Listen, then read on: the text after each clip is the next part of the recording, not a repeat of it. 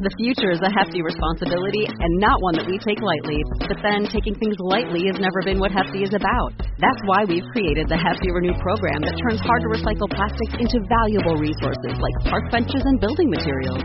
To participate, simply fill up an orange Hefty Renew bag with accepted items, tie it up, and drop it in with your regular recycling. That's it. It's that easy. It's time to rethink recycling with Renew. Particular valued resources may vary by geography. More info available at heftyrenew.com.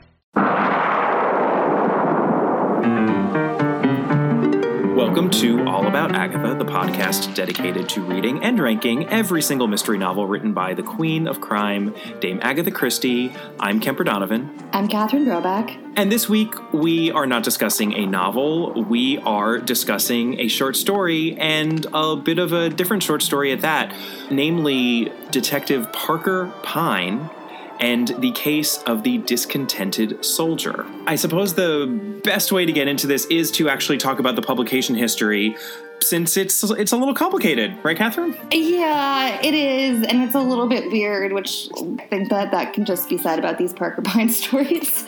So, Okay, well, it was first published in the U.S. in Cosmopolitan magazine in August 1932.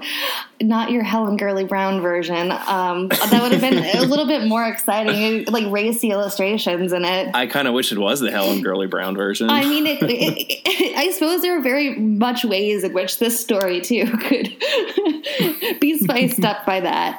It was published with a bunch of the other stories that ultimately are the Parker Pyne stories, and they were all called Are You Happy? ? If not, consult Mr. Parker Pyne. Which is the way that his ad reads. That Correct. He puts in the newspapers. Yes. Right. Yes. So then it gets published in the UK later, October 15th, 1932, in Women's Pictorial. But then it has another title because this is now called The Case of the Discontented Soldier, but it is also called Adventure by Request. And then it's published in the collection that probably everybody has read it in, which is Parker Pyne Investigates in 1934. Interestingly enough, not by Collins Crime Club.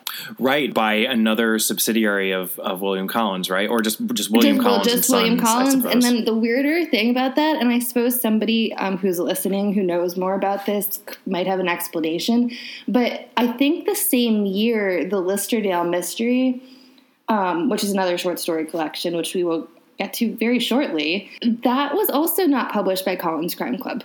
Right, and those are the only two, right, within Christie's excluding the Bodley Head ones, and even in the beginning, the first couple of William Collins ones. Before they did Collins Crime Club, yeah. Right, yeah, it's curious. I'm not exactly sure why that is the case. And then to complicate things even further, and we mentioned this in our last episode, but normally when we start in on these short story collections, we will start with the first story, but we are not actually doing that. This is the second story within the Parker Pyne Investigates collection. And the reason we are doing that is in our last novel episode, Cards on the Table, we were introduced to Mrs. Ariadne Oliver, and we wanted to cover the short story in which she appears, and that would be this one, The Case of the Discontented Soldier, number 2 within the overall collection. So that is where we are. Let's get into this case and this discontented soldier and talk about our victim. So our victim is Miss Frida Clegg,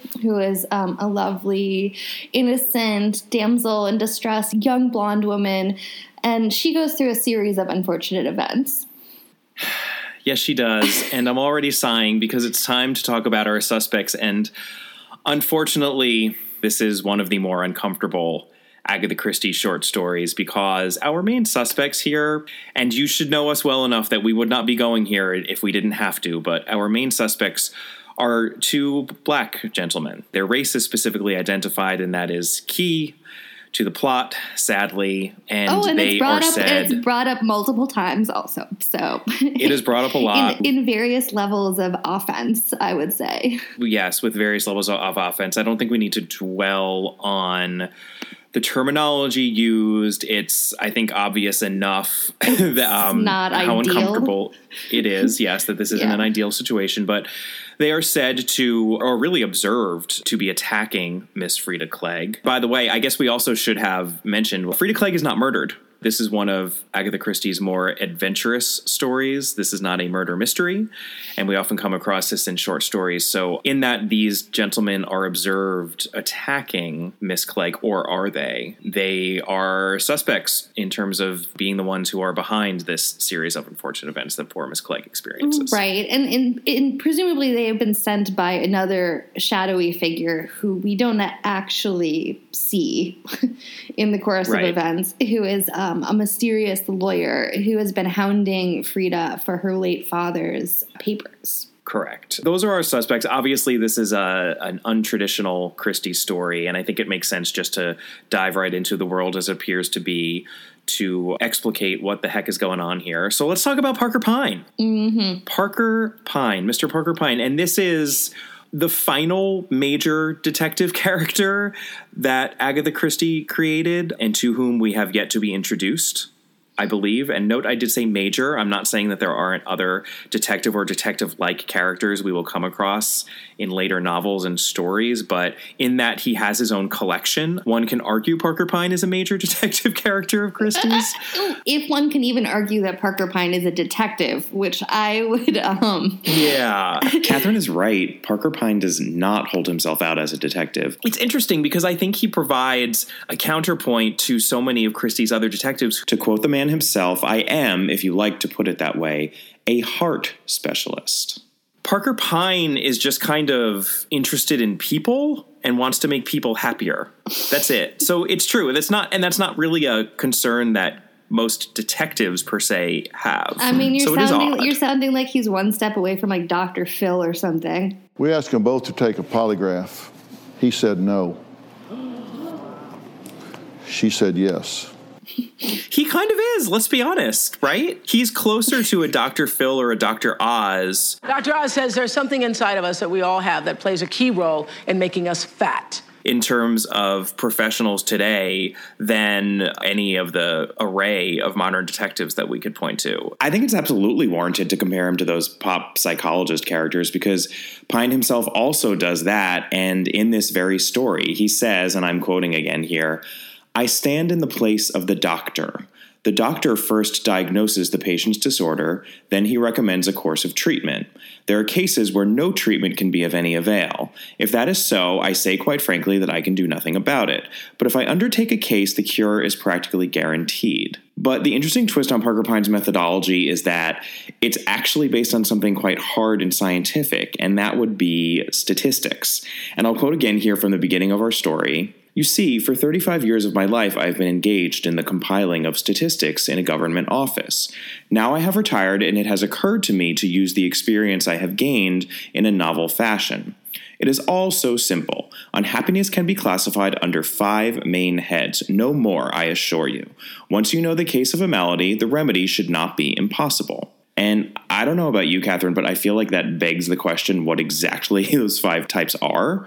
Not that we ever seem to get an answer, but before we move on from Parker Pyne as a character and get into the case at hand, we'd be remiss if we didn't make a comparison between him and another famous statistics-loving character in a detective series, one Mycroft Holmes, who also didn't really fancy himself a detective, but was a kind of specialist. And of course, Mycroft Holmes, like Parker Pyne, was also rather fat and rather sedentary. And Christie, as we know from her incessant references to Holmes, starting with The Mysterious Affair at Styles and continuing throughout her career, was a huge Arthur Conan Doyle fan.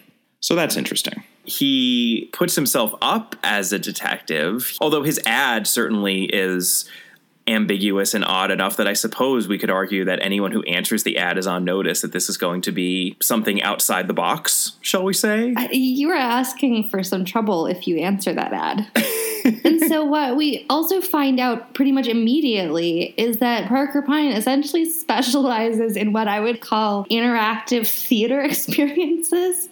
So the problem with even calling this a mystery short story is that the mystery of it for the reader, I mean, we know that Parker Pyne is creating something up front. Right. He's concocting some sort of a scenario to make his clients' lives better. That is what his end goal is. His end goal isn't to solve a mystery. It's just that in the course of his concoctions, mysteries occur, or thrilling scenarios plot, occur that have their resolution in their sort of madcap Christie way. This is certainly a throwback to thriller Christie. Definitely so. And it also feels a little bit like the setups for these. Let me put it this way. I'm surprised that there's not like an app manufacturer out there who's come up with a dating service that is basically this. So let's get into what's happening here, because I think that's a good point. So we said that Parker Pyne provides adventure. He tries to make his clients' lives better, and that is exactly what Major Charles Wilbraham needs. Now that he's back from his adventures in Africa, he is just bored. There must be more than this provincial life. He's back in England. He sowed his wild oats. He did his thing in Africa, and he doesn't have much of a purpose now. So when he saw this ad, he figured, okay, I'll give it a go. So what does Parker Pyne do, Catherine? So he sets him up first with he hears adventure basically. And so he essentially sets up a scenario that ends with a meeting with this vampy kind of temptress who Major Wilbraham is not having. He is off put by her because it turns out, he likes his innocent, delicate blonde girls. Pyne now knows this, and so he decides, he knows just the solution to this. It was pretty much unbeknownst to Wilbraham because, obviously it wouldn't be an adventure if you knew what the solution was. Basically, Wilbraham is just told to go to this address in Hampstead. Where what happens? Well, he actually doesn't get to the house that he is told to go to, right? Before he gets to it, he hears a woman's cry, and perhaps a cry similar to the cry of distress that we play on our mystery series button at the beginning and end of each episode.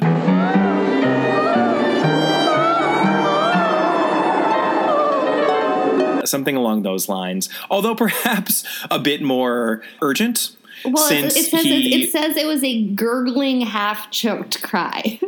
Ooh. So he runs in the direction of the cry, and he finds Miss Frida Clegg, our victim, being violently attacked by, yes, two black gentlemen, and that is specified. Two enormous, is how it's described. Yes, their size is also noted. And he beats them off, and he rescues her, and they run away. And then he takes her out for some coffee to soothe her and help her collect herself, gentleman that he is. Yes, she's described also, which I find interesting, as pretty in a rather colorless way, which sounds unappealing. We get the sense that Parker Pyne uses the vampy temptress as his first go because a lot of people will just go for her. But then if they don't, she obviously figures out who is more his type. And she tells him it's a colorless blonde.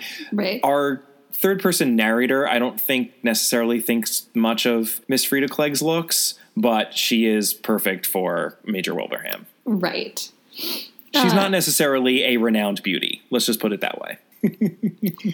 So they get their coffee, and Frida is real open with everybody, as it turns out. She tells him her entire life story. So, she's an orphan. She's like a clerk at the vacuum gas company.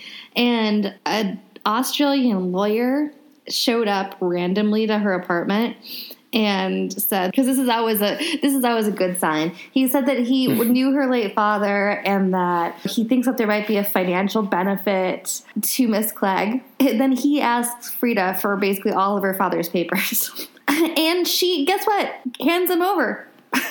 Yeah, she hands them over, and he's like, "Yeah, so I'm just going to take these, and I'll be back." And I was expecting the story to go south there, but no. Yeah, it actually does not. She may not be the sharpest tack in the box. So she gives him the papers, and then she gets this notice to show up at this house, Whitefriars, in Hampstead, where she is then jumped by said men of a certain ethnicity.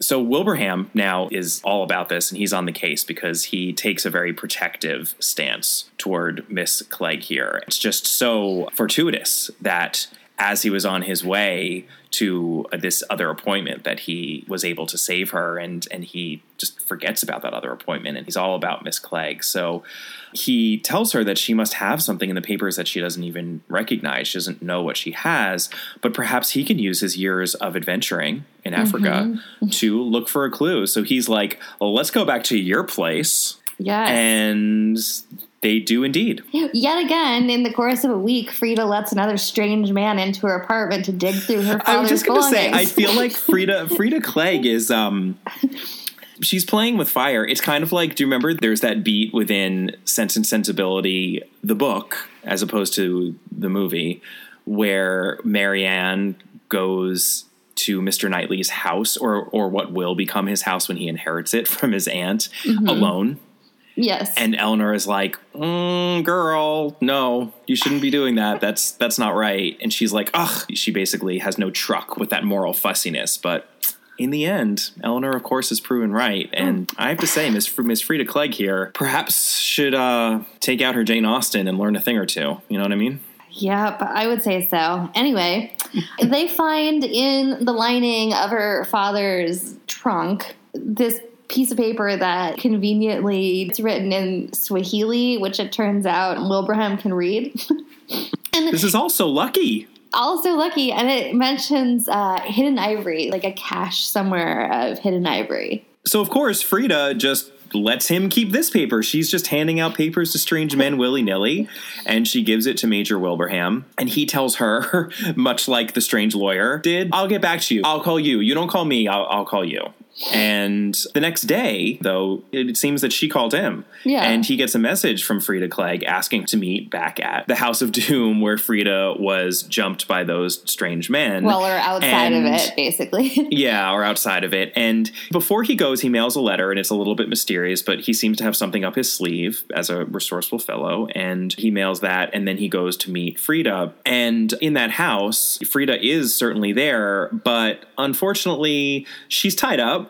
And he also gets hit over the head, which seems to be the common trope within an Agatha Christie thriller. You know, if some dude is getting hit over the head with like a pipe. Yep, this is a thriller. Yeah. We're in a thriller. Hello, Tommy. So, yeah, he wakes up from getting hit over the head, sees Frida tied up, he's tied up, and then the room starts to slowly fill with water. Yeah, and they also never see this, again, mysterious lawyer. They just hear him in the distance as they await their drowning. They hear his voice over an intercom because this whole thing wasn't cartoony enough. No. They're like, you know what this needs? A disembodied voice going, whoa, ha, ha, ha, ha, whoa, ha, ha, ha. Right, and so after, and during the period when Wilbraham is knocked out, the paper that he has in his pocket, which he was supposed to bring back to Frida, so the Swahili document, it of course goes missing. So then they are like a trickle down drowning death waiting to happen, but he of course fights his bonds free and then like helps Frida struggle out of hers. We've mentioned this before. This is textbook Bond villain choosing the slow, inefficient, and easily escapable death for our hero and heroine. Yes. They escape. He gets Frida to safety, and then he proposes to her. They marry. They go to Africa to look for this ivory. Right. He brought the spoof document. He brought a spoof map to the house, and that's what was lifted off of him after he was conked over the head. And he mailed himself the real map. So after they marry, they're able to go to Africa with the real map and look for the ivory. And the story ends on them in Africa, at least as far as they know, the story ends with them in Africa. And each of them thinking to themselves how when they answered that ad from this strange Parker Pyne, that it's a shame that it didn't work out. Yeah, basically. Basically. It's a shame that Parker Pyne's plans for both of them, we learn at the last minute that Frida Clegg was also a client of Parker Pyne. It's a shame that Parker Pyne didn't actually do anything for them. But also neither of them tells the other that they had separately hired Parker Pyne. Which, I guess, fair enough, because maybe they would be a little bit embarrassed. I mean, as we said, it is weird to answer a newspaper ad that says, "Are you happy? If not, consult Mr. Parker Pyne." But certainly that could happen at a future date. But whatevs, they're already in love and they're married, so case closed. Except then we find out that Parker Pyne, for whatever Parker Pyne doesn't actually craft his intricate thrillers. He outsources them. Who does craft his intricate thrillers, Catherine? Oh, it might be Mrs. Ariadne Oliver. Ariadne Oliver! And this is how we are introduced to Ariadne Oliver. And it seems that she concocted the whole thing, even down to, I'm sad to say, the black men who were hired. She does make a point about that yet again when she's talking to Parker Pyne. She does make a point of that. So we do know that that was Ariadne Oliver's idea. Gotta say, I wished for a little better for my introduction to Ariadne Oliver. Well, and Parker Pyne criticizes her for the water dripping, potential drowning death for being a little over the top. Right, exactly, for what we've criticized that trope before. He's a critic, just as we are, but she kind of schools him on the fact that its familiarity is exactly why it works. Because people respond to what they recognize, and that's part of the power of the story that she concocted, which as a meta statement, I gotta say, it's not often that you hear an author opining through her fictional counterpart about the value of being unoriginal. I suppose so. That in itself is original. Well, it is, and as we know from Mrs. Oliver, she's very blunt about her craft. She is. She does not have a lot of pretensions about what she does. So we really, from the get-go here, and this is something that we dwelled on a lot in Cards on the Table, we quite enjoy Christie's self-deprecating view of herself through Ariadne Oliver. So that clearly is a consistent part of her character from the very beginning. We do also get her eating an apple. She's got her bag o' apples. Yeah, she does. And by the way, I did also appreciate that Parker Pyne has, like any good businessman, one of those money back if not satisfied clauses.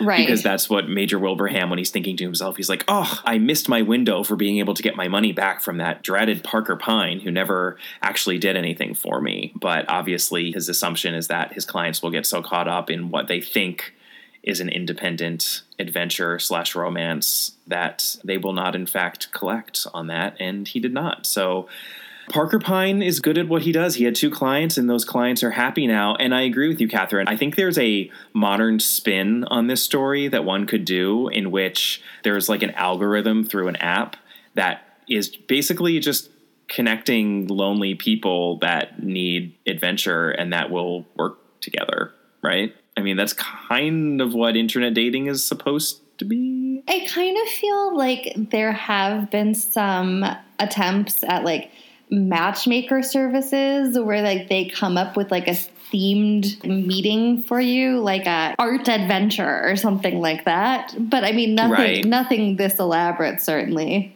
Right. It's a charming little story, other than the racism, which is a big but.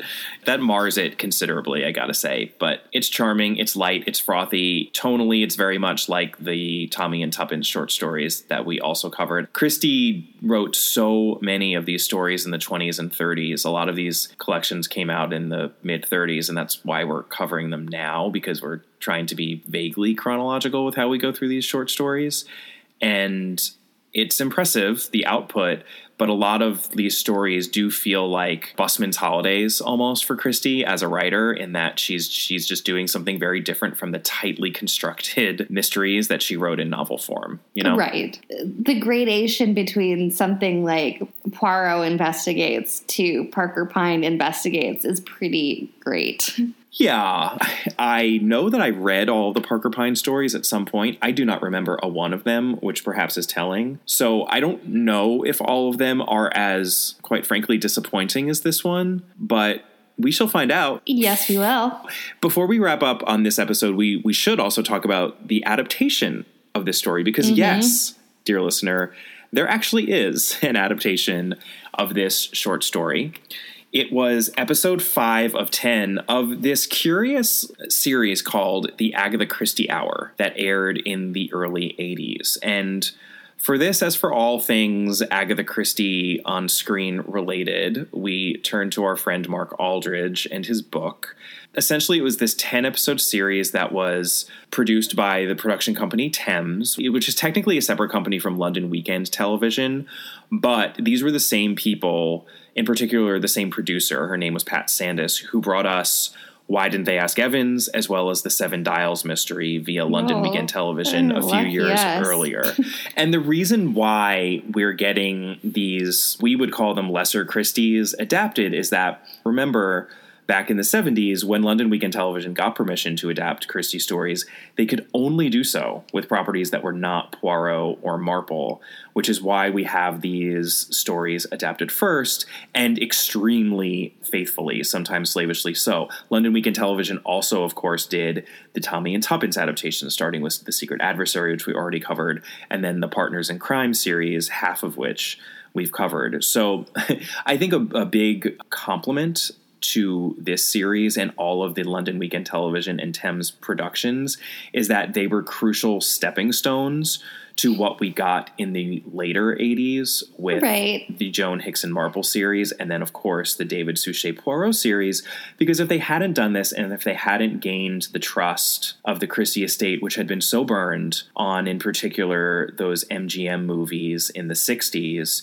which we've also covered a little bit, the Margaret Rutherford Marple series. I know they're big fans of it. I don't even necessarily hate it as much as some people do, but that series and then the Alphabet Murders, dare I bring that up, for Poirot, which is in the same vein, they were so burned on that it really did take doing these other novels and short stories and adapting them faithfully to get to the point where we were able to get our beloved Joan Hickson and David Suchet, and then even the later Marple series. And now, of course, we're in kind of a renaissance of these high-end adaptations. So that's all fantastic. So let's be appreciative. Well, and you know what? Also, I would say, at least in the case of Partners in Crime has its charms. Oh, it absolutely does. And I would argue that this episode had its charms too.